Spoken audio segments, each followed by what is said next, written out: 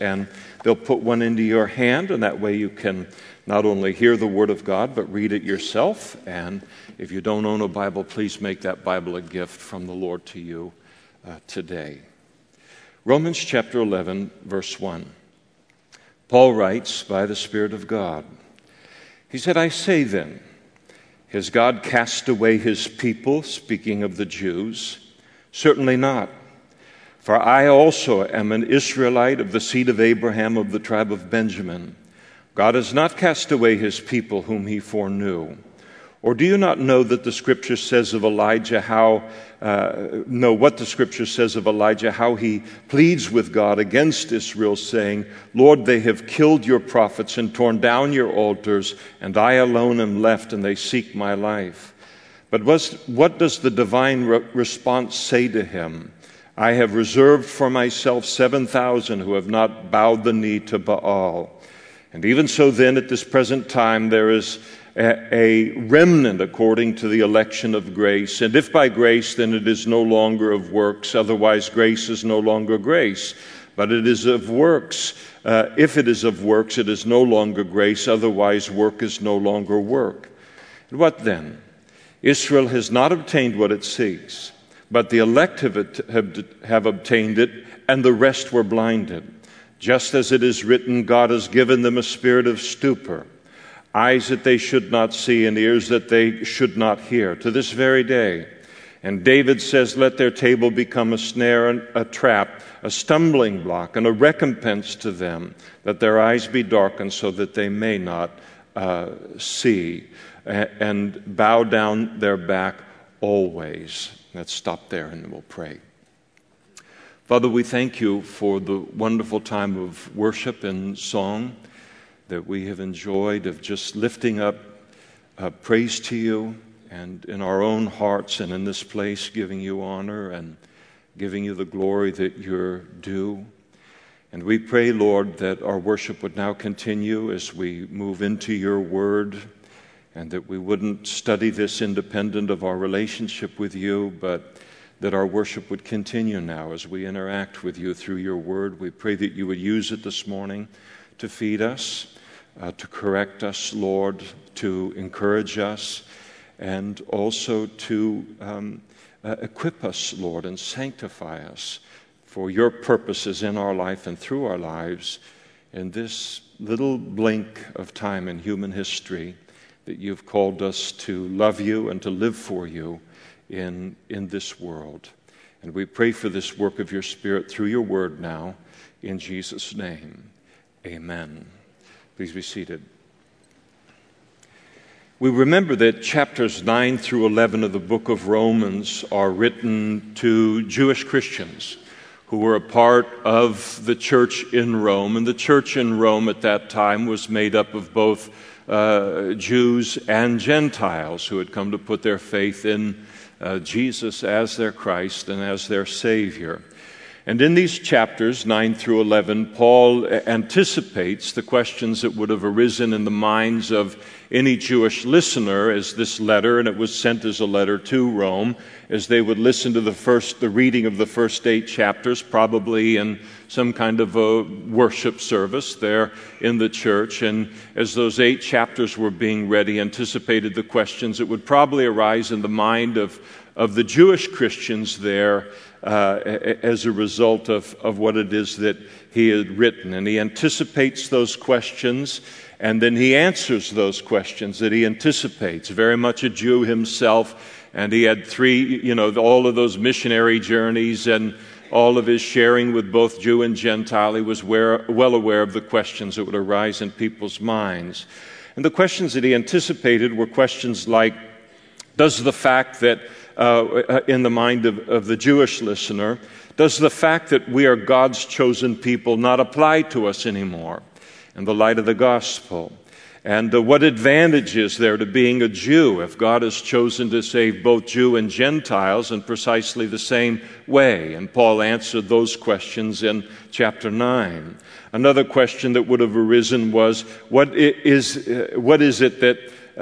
is it that there is so few Jewish Christians in comparison to the number of Gentile Christians? And does that represent a failure on God's part toward the Jewish people in some way? And as we've seen, Paul address that in chapter 10. The questions that he addresses in chapter 11 here are questions like, is God through with the Jewish people as a people and as a nation? And if God is through with them as a unique people and as a unique nation, then what about all of the promises that he gave to them in the Old Testament that are yet to be fulfilled, that were given under the Old Covenant? And Paul now comes to answer those questions in chapter 11. And this chapter is not only helpful, of course, in helping Jewish Christians to understand the relationship between the Jewish people and the church. That is, the church as it's used in the Bible, talking about Christians. The church is not a building like this. The church is the called out ones, the ecclesia. That it is made up, as Pastor Allen shared, of these living stones. It's made up of Christians all around the world. We constitute the church. And so what is to be the relationship between the Jewish people and the church? And that would have been at the forefront of the mind of a Jewish Christian. But it has a great deal to say to us. It's very, very important instruction for Gentiles who think about the same thing related to the same question. What is to be our relationship with the Jewish people? What is to be our attitude toward them? What is to be our conduct toward them? We won't address all of that this morning, but we'll address the early part of it. And all of this is important because any of us that are familiar with human history, and certainly with church history, we realize that some of the greatest atrocities that have occurred in human history have been directed toward the Jews. And not by pagan, human population, but some of the worst expressions of anti-Semitism in the history of the world have been performed by those who identified themselves as Christians and producing really, literally the ugliest stains in church history. Christians, or at least those who considered themselves as such, acting as if Jesus himself were not Jewish, and certainly out of a complete ignorance of what Paul speaks to us and to the church here in chapter 11 about how we're to see the Jews and interact with the Jews. And all of it occurred out of a complete failure to understand or to know Romans chapter 11 and the very passage that we're studying today. And then there have been some very, very misguided attempts on the part of Christians today to try to solve the question of how we as Christians are to view the Jewish people and how we are to understand them spiritually and what is to be at the foundation of our interactions with them. There are Christians today who adhere to what is known as replacement theology and the idea that the church has replaced Israel in God's plan, that the Jews are no longer God's chosen people and that God doesn't have a specific plan any longer for the Jewish people. And Paul dismisses all of that thinking in just a single half verse. As you look at verse 1 of chapter 11 again, I say then, has God cast away his people? Certainly not. And he continues to blow up this whole idea in the remainder of the chapter. And then there are those who embrace what is known as the dual covenant theology or the two covenant theology. And it's the idea that the old covenant or the keeping of the law of Moses, that is a valid way by which Jews can be saved and enjoy a relationship with God. And that the new covenant, where relationship with God is established on the basis of faith in Christ, that new covenant applies only to Gentiles. It applies only to Jews. And so each one has their own distinct, unique path to God. In other words, that the Jewish people have no need to trust in Jesus for salvation at all. And of course, that violates not only the teaching of the entire New Testament, but it violates the teaching of the Old Testament. And remember Paul, the great pains that he took in Romans chapter 4 here to show that Abraham was declared righteous in the sight of God 17 years before God gave him the rite of circumcision, and a full 430 years before the law of Moses was given to the Jewish people. And so how can you be declared righteous on the basis of the keeping of the law of Moses when there is a 430-year gap between Abraham being declared righteous and the giving of the law of Moses? Jesus, of course, knew nothing of this dual covenant at all.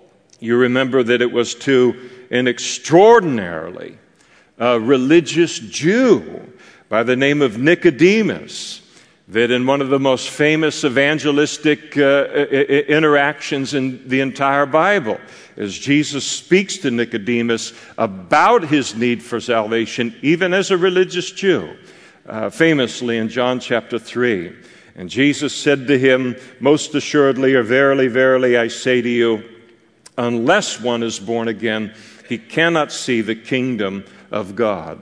It was to this same Nicodemus that Jesus spoke the most famous words in the Bible, John 3:16. "For God so loved the world that he gave his only begotten Son, that whosoever believes in him should not perish, but have everlasting life." And Paul has already blown up that idea through of this two ways to God throughout the entire book of Romans, and he certainly did so once again as you would turn a page back to Romans chapter 10, verse 1. "Brethren, my heart's desire and prayer for Israel is that they may be saved." He knew nothing of this dual covenant or this two-covenant theology. Now you might wonder where in the world this dual covenant theology came from. And it was birthed into human history following the Holocaust against the Jews during World War II. And some liberal Protestant leaders became uncomfortable with continuing to evangelize the Jews. And as John Stott put in his commentary, he said they attempted to develop a theological basis for leaving the Jews alone in their Judaism. And that's where this two-covenant or dual covenant theology comes from, and the origin of it.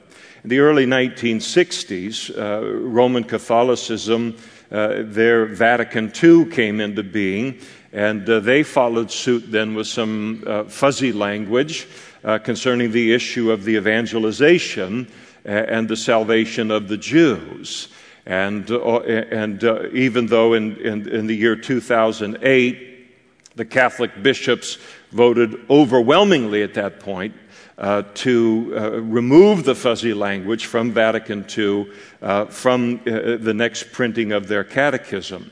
And in 2015, the non-binding Vatican Commission released a document recommending that the Roman Catholic Church no longer engage in organized missions to the Jews. And they stated this: the Catholic Church neither conducts nor supports any specific institutional mission work directed toward the Jews. And while there is a principled rejection of an institutional Jewish mission on the part of Roman Catholics, it then goes on to speak that individual Christians are free to do so, and they state one of the reasons for taking this stance that they do is in light of the great tragedy of Shoah, or the Holocaust.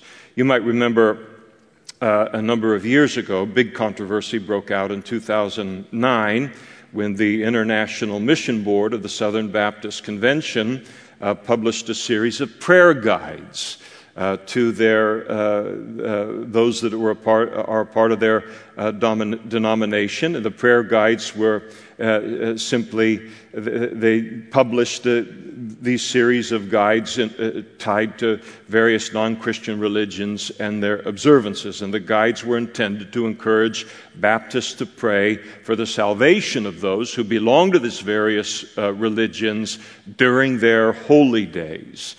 Well, it didn't create an uproar in any other group, except it did create an uproar among the Jews. And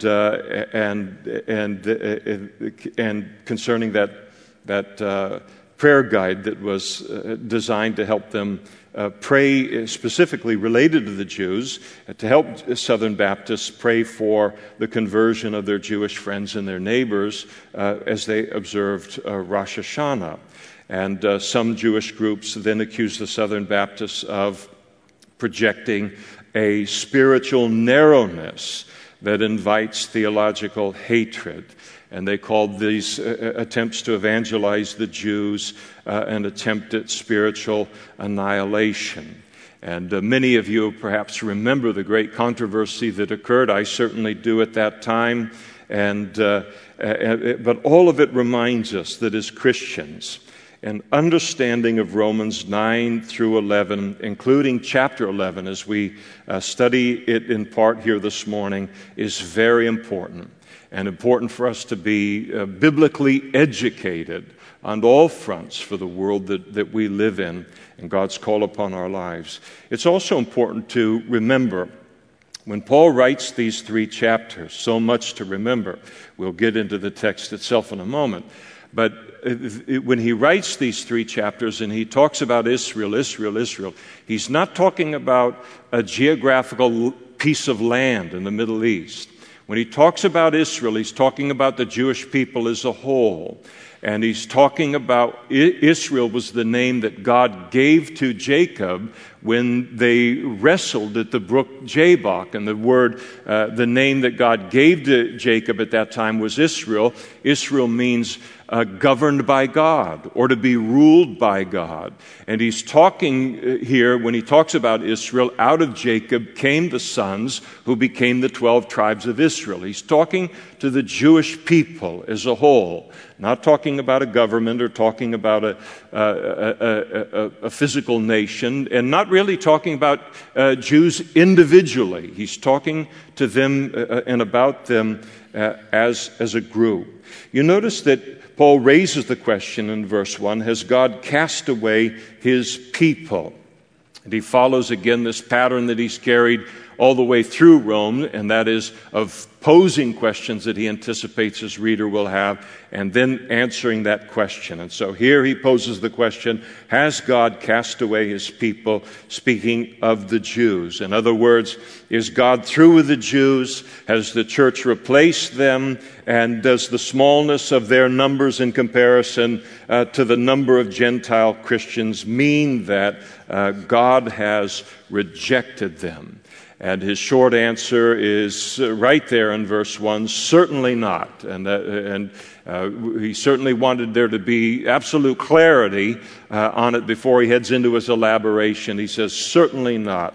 He goes into his elaboration, and he's going to buttress now this argument that has God cast away his people? Certainly not. And Paul is going to bring forth some examples of the fact that God has not cast away the Jewish people.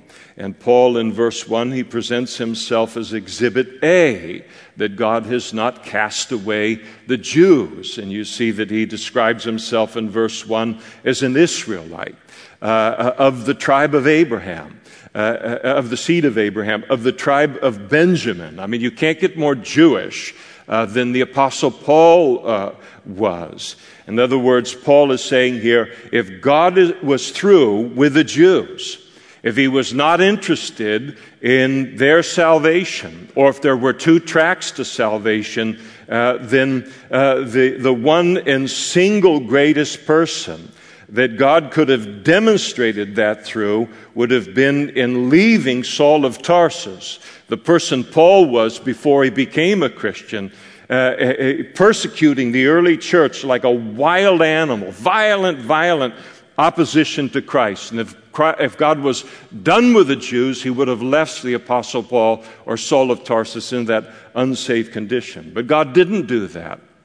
God was the hound of heaven to Saul of Tarsus, and then makes him into the Apostle Paul. And God reached through all of that hatred and all of that indoctrination, and he got through to Paul by the Holy Spirit in this remarkable demonstration of his power and his love in a Jew, in the Apostle Paul himself.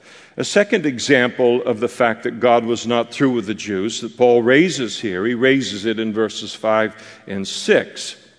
And that is the very Jews that were a part of the church there in Rome with the other Gentile Christians. This Jewish remnant, larger Jewish remnant among the Jews who, as Paul puts it, whose eyes God had opened to the fact that salvation is received on the basis of grace. It is not received on the basis of works, but based upon our faith in Jesus Christ.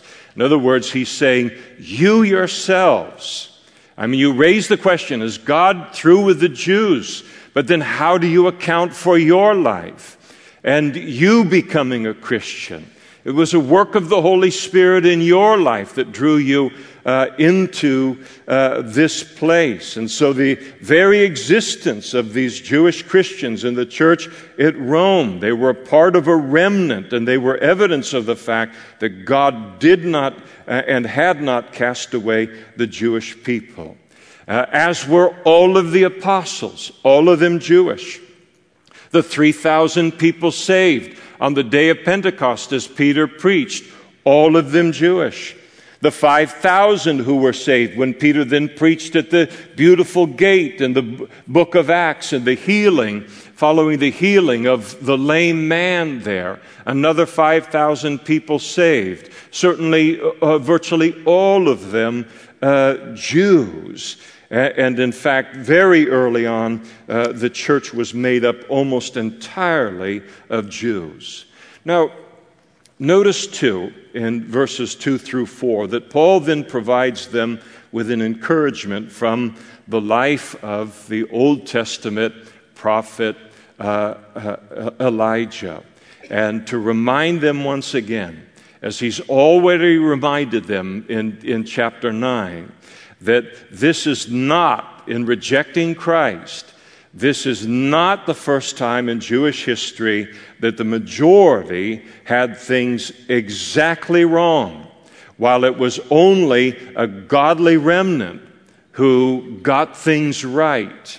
Again, to know anything about Jewish history from the Old Testament scriptures is to know that throughout their history, the overwhelming percentage of Jews at any time in their history did not walk closely with God.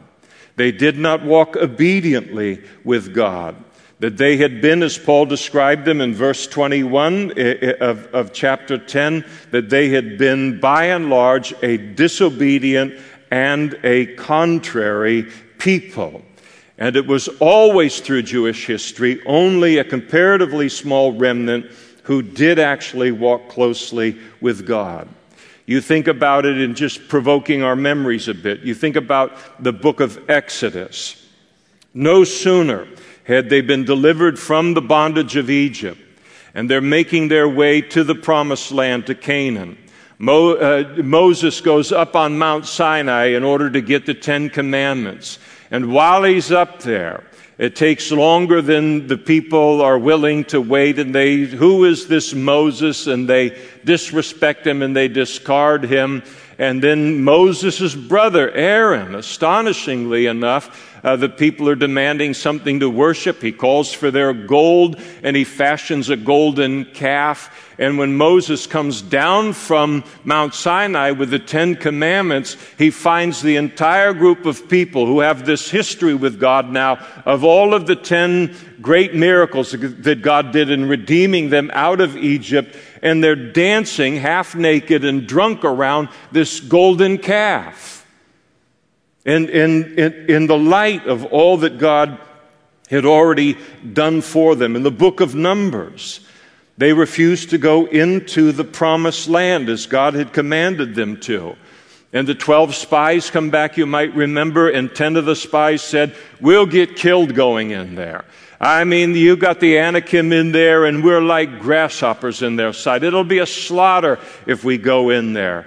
And 2 of the witnesses, the spies that had gone in, Joshua and Caleb, they came back and they said, don't believe these guys. Yeah, it's a land that's flowing with milk and honey. It's everything that God said that it was. And God will be with us. He wouldn't call us to do something except He'd give us the ability to do it. Let's rise up now and obey Him and go into the land. And then we're told that the Jewish people at Kadesh Barnea, as they stood at that particular place, they rejected the witness of Joshua and Caleb and accepted the witness of the unbelieving 10 spies. And then as Joshua and Caleb continued to try and encourage the people to obey God's commandment to enter into the land, the entire nation then rose up at that moment and were determined to stone those 2 to death.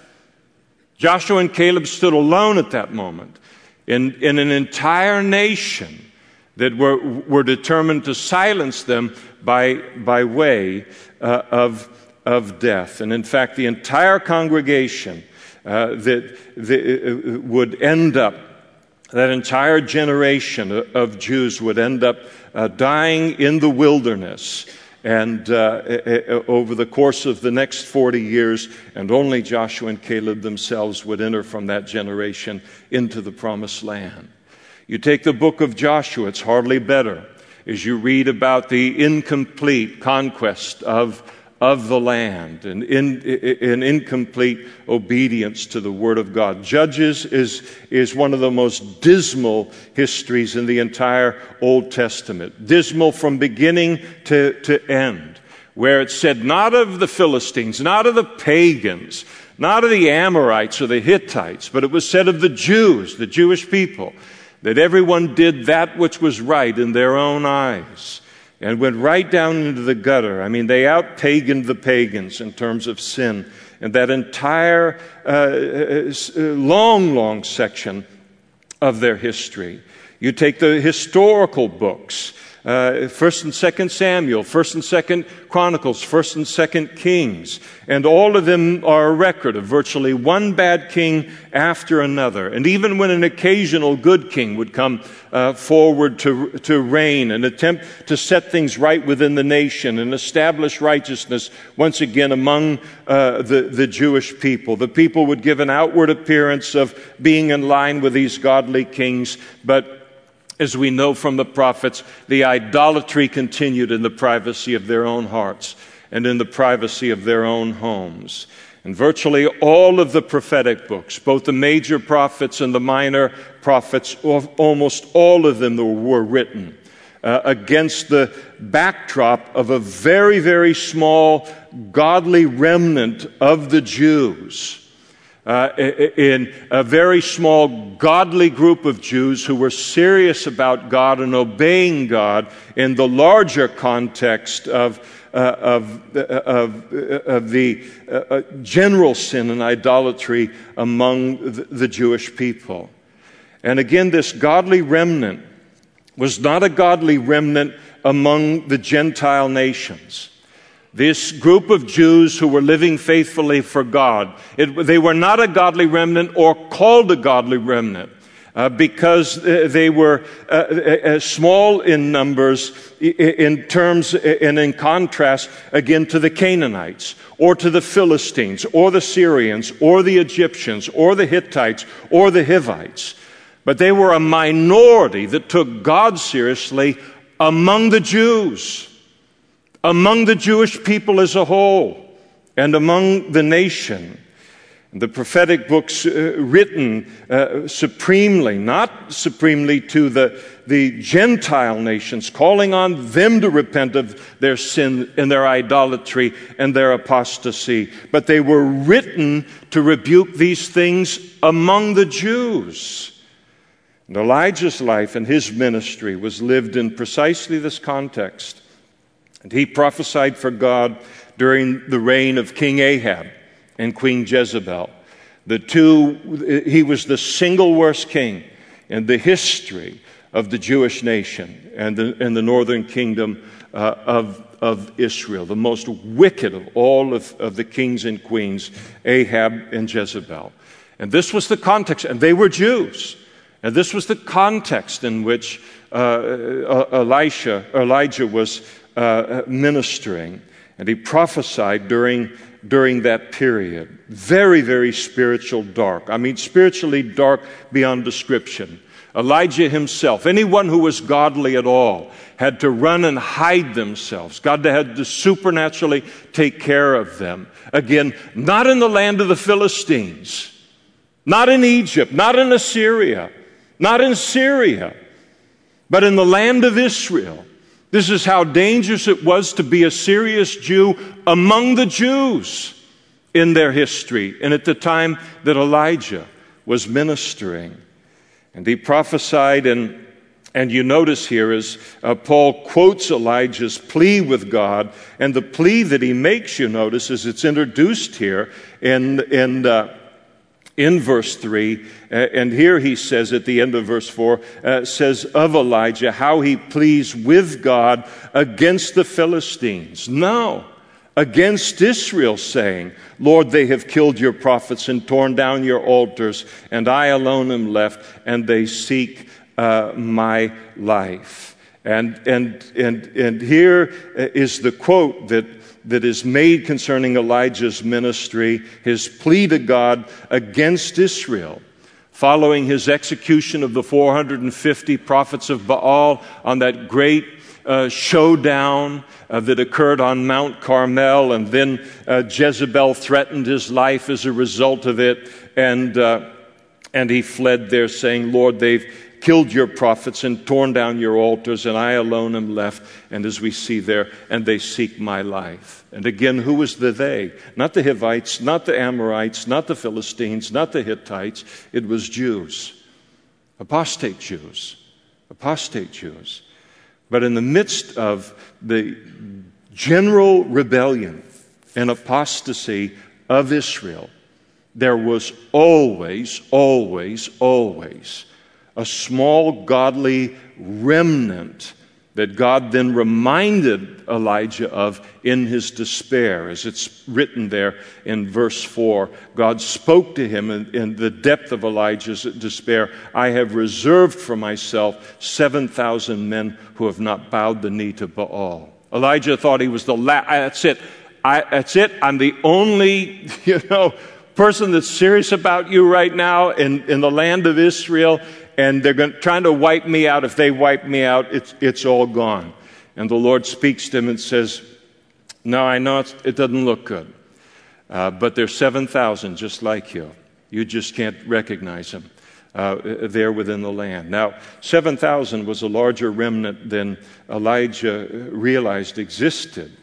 But you have to remember that was 7,000 in a context of a population among the men in the northern kingdom of Israel at that time of about 1 million people. So it was even the 7,000 was a very small minority.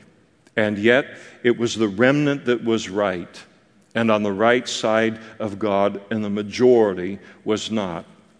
And that's what Paul is trying to get through to these Jewish Christians to understand about their history and about their present minority status numerically among the Jews as a whole by virtue of being Christians, concerning a faith in Jesus for salvation, as opposed to it being on the basis of works or human effort. And personally, I think it's a very good word for us as Christians today in general. And we need to remember that when there is a wholesale rejection of God's word and an apostasy from God, not merely by the world, not merely the world's rejection of God and his word, but even among those who claim to know God and to love God, but to realize that there is always a remnant God is using to fulfill His plan and His promises and to move His purposes forward in human history. And that God's purposes in the world, His prophecies within His Word, they're never, ever in jeopardy in this world. He's continuing to move this human history toward its God-appointed end.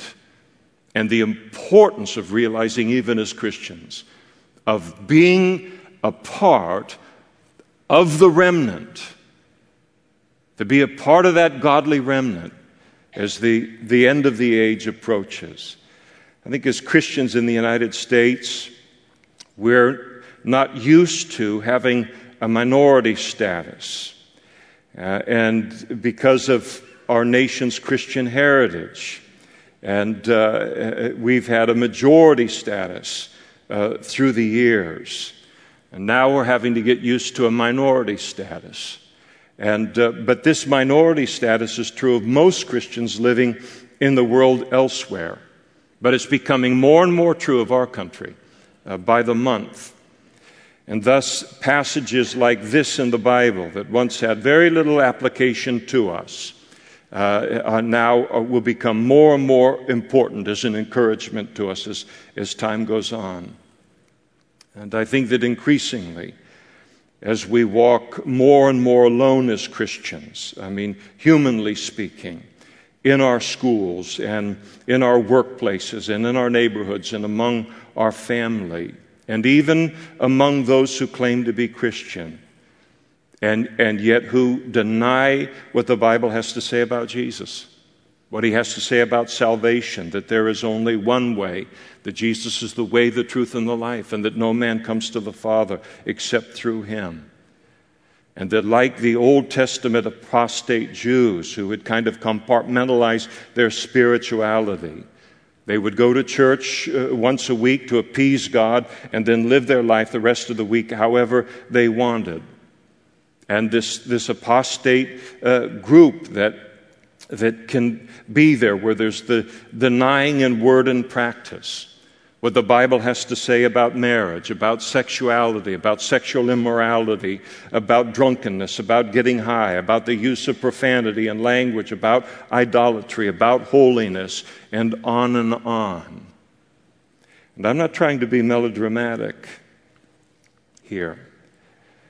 I just want to beg you, please, to beseech you, and to beseech myself, to not succumb to any temptation to drop your standard as a Christian in your home or in your school or in your workplace or in your neighborhood or even in church, simply because you are becoming a spiritual minority, not merely in the world, but even among God's people.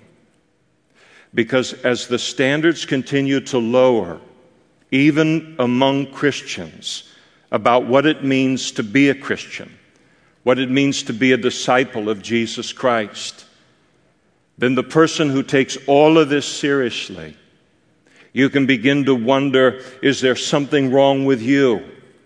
You begin to wonder if they're right and you're wrong. And after all, there's so many, many, many people who claim to be Christian, and they're living precisely as they please. No concern for obedience, no concern for holiness at all. And then you begin to wonder if you're the one who's being the fanatic about all of this. And even though you can see the proof that you're right in the Scriptures themselves, as you would look at them, you still wonder, am I being too strict? Do I need to loosen up a little bit to some disobedience and lukewarmness in my relationship with God as well? And that pressure that you feel is the pressure of the remnant. And it is basically to say, welcome to the life of the remnant. It has been the portion, this has always been the portion of God's people and a godly remnant from the very beginning. Startlingly to me, Jesus declared in his parable of the woman and the judge, emphasizing the importance of prayer there. And he said, nevertheless, when the Son of Man comes, Jesus says, when I return, will he really find faith on the earth? The fact that Jesus, as he speaks here, the fact that he will come back to this world and he will judge this world, that's not in question. What he questions in his statement is, will I find any faith when I do return? And I would just like to say, in just the privacy of our own hearts here today, again, not the idea of plowing deep and then feeling that I've accomplished something by doing something. We're all adults in this room. But in the privacy of your own heart as a Christian, if you are backslidden or a lukewarm Christian, I challenge you as I challenge myself, you need to realize that you are a real problem. And you are a real problem not just to yourself, but for everyone else. And you are as big a problem to Christianity in the New Covenant as most of the children of Israel were to the godly remnant in the Old Testament, in claiming to represent God and claiming to represent Christianity when, in fact, you deliberately choose not to do so properly. And what's important to realize is that as a result, you, and I speak to myself, you do more damage to the body of Christ and are a greater obstacle to the kingdom of God in the world than the unsaved or pagan world ever can be. And this is drop dead serious. Drop dead serious, this issue. And I'm not talking about the Christian who struggles with sin. We all do that. This is the Christian who is growing, but we're not perfect yet. We are all that. I'm talking about the Christian who settles into a determined, deliberate decision to live this thing on my own terms, even when vast sections of my life are being lived in direct disobedience to the Word of God. And it's important for you to realize that when you read the Bible, you ought to read the Bible not in the sense of looking at what God says to a godly remnant among the Jews in the Old Testament or in the New Testament, but to see that you identify with a group that did terrible, terrible damage to the reputation of God and brought great hardship to a godly remnant in the Old Testament. And to realize that what God did under a lesser covenant, ultimately he took those people and he spared his remnant, but he took this Jewish nation and people as a whole that were living in this two-faced hypocrisy thing, and he led them into two horrible judgments through the Assyrian captivity and the Babylonian captivity. And it always ends in judgment. It always ends in a horrible, horrible end. And it's important for us, if any of us find ourselves in this place, and it is the natural thing to drift into that place without effort against it. The Bible declares in 1 John chapter 1, if we say that we have fellowship with him, that is God, and walk in darkness, we lie and do not practice the truth. But if we walk in the light as he is in the light, we have fellowship with one another, and the blood of Jesus Christ, his Son, cleanses us from all sin. 2 Corinthians chapter 6, do not be unequally yoked together with unbelievers. For what fellowship has righteousness with lawlessness? And what communion has light with darkness? And what accord has Christ with Belial? Or what part has a believer with an unbeliever? And what agreement has the temple of God with idols? And you are the temple of the living God. As God has said, I will dwell in them, and I will walk among them, and I will be their God, and they will be my people. Therefore come out from among them and be separate, says the Lord. Do not touch what is unclean, and I will receive you. And I will be a father to you, and you will be my sons and daughters, says the Lord Almighty. Joshua, from the pages of the Old Testament, as he's getting concerning his own life, he said in Joshua chapter 24, now therefore, as he speaks to the Jewish people. And it's fascinating because no Gentile could write Romans chapter 11. It would be dismissed in a moment. It takes a Jew to do it. And God made Paul his instrument for that. To speak as an authority and to speak honestly. In a non-sanctified, in a sanitized way, falsely sanitized way concerning the history. And Joshua said, now therefore fear the Lord and serve him with sincerity and truth and put away the gods which your fathers served on the other side of the river and in Egypt. All of those things from their past life, they'd reintroduce back into their life, even as God's people. He said, serve the Lord.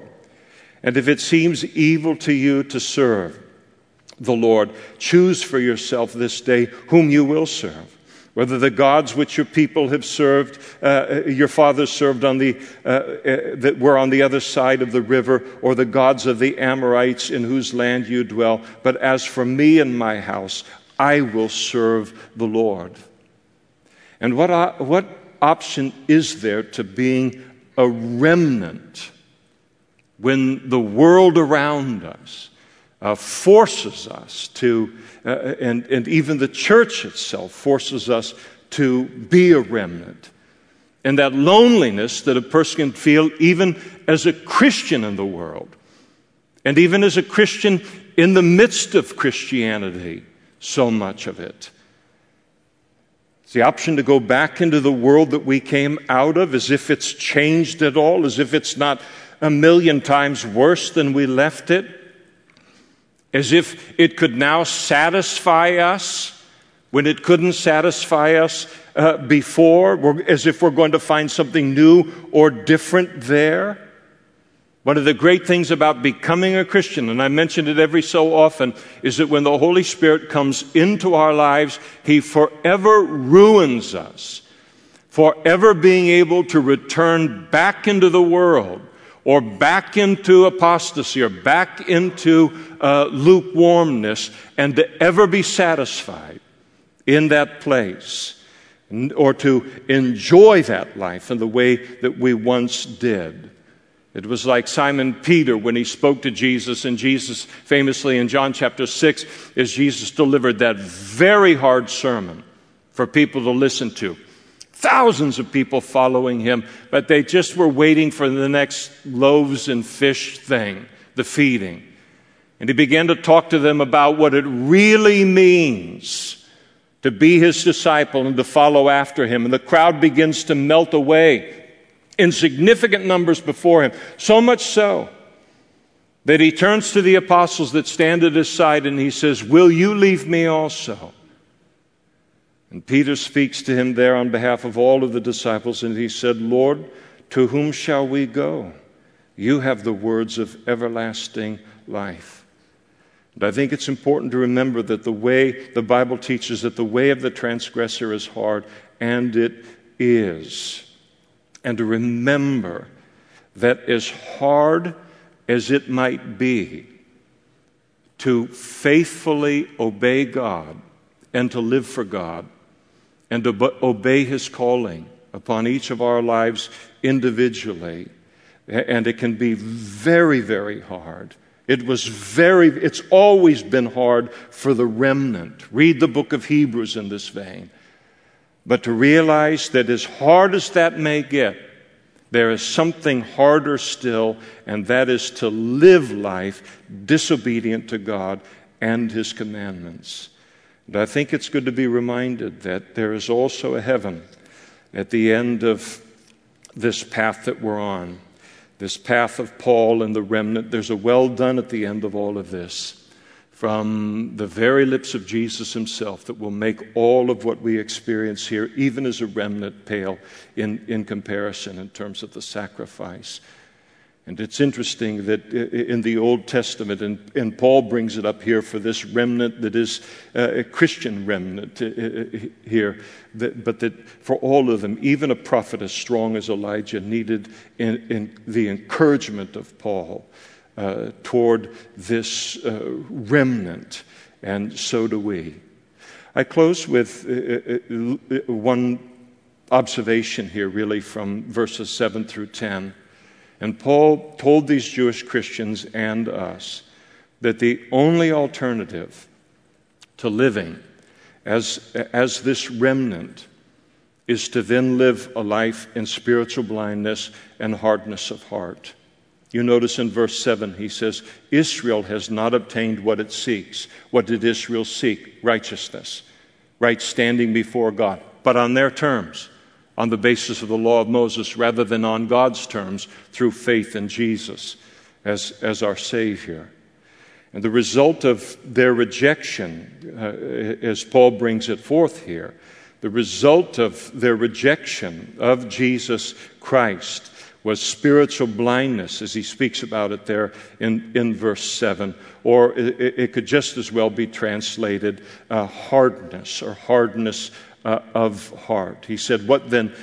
Israel has not obtained what it has, but the elect has obtained it, and the rest were blinded. It could be equally translated blinded or hardness, a hardness of heart.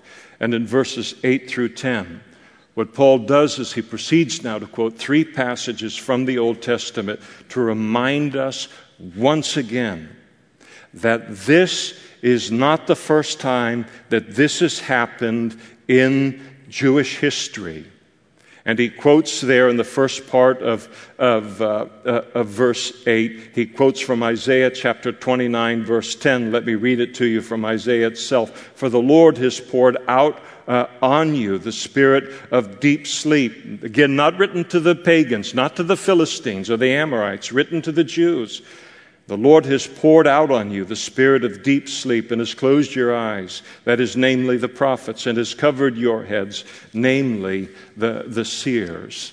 And because of this long time disregarding of God's voice and his word through his prophets and warning them against unbelief and their disobedience, God warned, I will just simply stop talking to you. And so he did. And he's given them a spirit of stupor, as he said here, eyes that they should not see and ears that they could not hear. Not meaning that he had taken away their ability to know what was right and wrong, but rather since they didn't want to hear what he had to say, he just stopped talking to them. And the result would be that they would lose the highest function of anyone's eyes and ears, and that is to read the Word of God and to hear the Word of God, to then be able to obey the Word of God. God is saying, and Paul is saying here, that it's not God's fault. They were responsible for their own spiritual blindness. And the second part of verse 8 here, where it begins, eyes that they should not see, ears that they should not hear, to this very day, is a quotation from Deuteronomy chapter 29, verse 4, which reads, and yet the Lord has not given you a heart to perceive and eyes to see and ears to hear to this very day. God had done all of these miracles for them in delivering them from the land of Israel, had performed all these miracles in the course of their 40 years of wandering around in the wilderness, and yet even at the end of all of that, the overwhelming majority of the people did not fully appreciate what God had done for them. And then David, he quotes David here in verses 9 and 10, and it's a quotation from Psalm 69, verses 22 and 23. Let me read it to you. And David writes, and he says, let their table become a snare before them. He's praying to God. And their well-being a trap. Let their eyes be darkened so that they do not see, and make their loins shake continually. And in Psalm 69, David is lamenting over the enemies that he had, not among the Philistines, Not among the Syrians, not among the Moabites or the Amorites, but among the Jewish people, among God's people.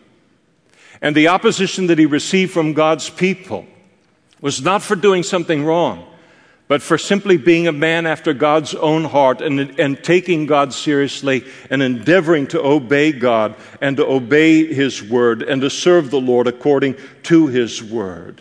In other words, Paul is saying that don't think that this is a problem that God has had with the Jews only over the issue of Jesus. This has been an ongoing problem. When he quotes Moses and he quotes Isaiah and he quotes David, he's saying Moses, though a Jew himself, had to deal with the spiritual insensitivity and rebellion against God by the Jews. Isaiah, a Jew himself, dealt with the same thing. David, a Jew himself, dealt with the same thing. They were all of them a remnant, a small remnant among the Jewish people as a whole. And the Jewish people had a long history of spiritual blindness to what God was trying to do in human history and do in them and through them, and of rebellion against God. But always in the midst of the blindness, there was a remnant who got it, like Moses, like Isaiah, like David, like Elijah. And I think that sometimes, and it's important for us to hear this as Gentile Christians, sometimes when a Gentile Christian, especially when you're new, and you look around and you're confronted with the general unbelief of the Jewish people concerning Jesus as the promised Messiah, and you can begin to think that they know something that we don't know. I mean, after all, we're just Gentiles and all. Surely the Jews have to be a greater expert on these kind of things. But it isn't true. And the fact that comparatively few Jews get it concerning Jesus as Messiah is not a cause for doubt. Paul is saying it has always been this way throughout their history. It has always only been a small remnant of Jews who has ever understood what God was doing and got in line with it. And he encourages that Jewish remnant that had put their faith in Christ, that they were now becoming that remnant in this new covenant called the New Testament. This is a very, very interesting passage, and it's an exhortive passage. It's a good passage that way. You know, you'll have to go back 20 years or so now, but people used to get exhorted in church. Now it's just a pep rally about how wonderful we all are, and God's going to bless everything we do. I'd be a monster in a month under that kind of stuff. I need the muscle of the Word of God, and I need the word of exhortation in my life to keep me in line and to keep my thinking in line and my heart in line and well-directed, and my mind as well. Next time he's going to talk about, Paul's going to address what's to be our attitude and our treatment of the Jews and the Jewish people as Christians. Invaluable instruction that is to be found there as well. If you sit here this morning and you're not yet a Christian, God loves you and He loves your soul. And by virtue of the fact that you're not yet a Christian, it means He loves your soul more than you love your soul. And He loves your soul and tells you that if you gave your soul in exchange for the entire world, then you made a terrible bargain. You don't understand the value of a soul. And God loves you so much, as John 3:16 says. That's you, personally, you. The little girl, the little boy who was learning how to ride a bike and fell and skinned your knee and you broke out your front tooth or whatever else is a part of your life. He's been tracking with you all of your life. And He so loves you that He gave His only begotten Son, Jesus, that whosoever, that's you, believes in Jesus for salvation shall not perish but have everlasting life.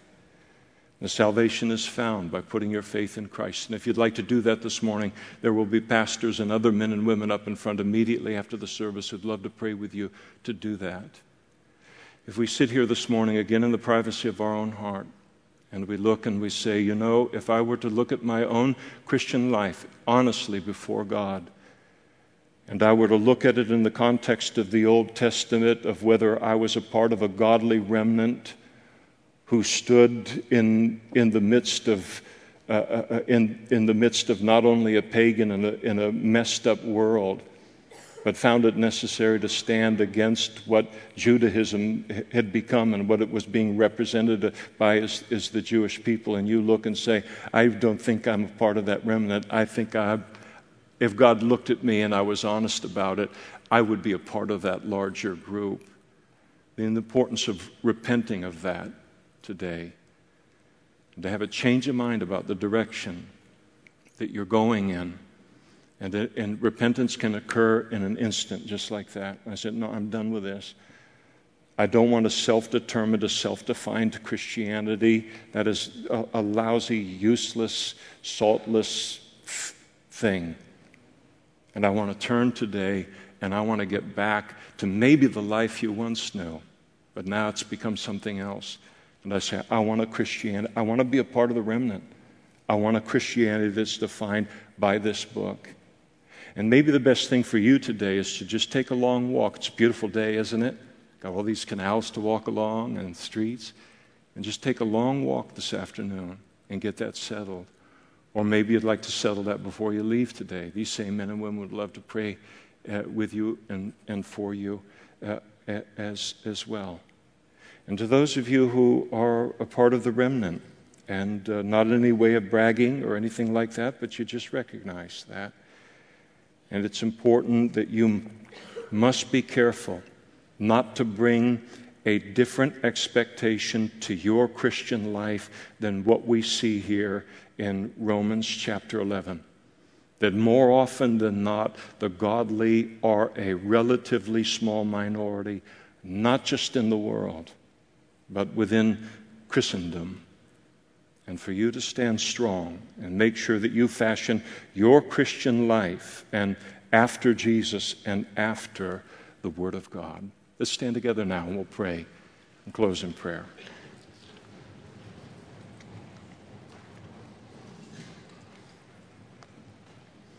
Father, we thank you for the clarity of your word. Nobody talks like this in the world anymore. Certainly doesn't do it out of love. And we thank you for these truths that are found here in Romans chapter 11, a chapter that is obscure or unstudied as any in the Bible. We thank you for the richness of it, and we pray that all that we've studied today and the words of encouragement, the words of correction, the words of invitation concerning salvation, however all of this is supposed to land upon our hearts and our own relationship with you, that you would cause it to land just perfectly, and that what we've done here today would have the final say now in fashioning who we are and what we are. And we ask for that continued work of your Holy Spirit in our lives, even as we leave this place now. And we ask it in Jesus' name. Amen.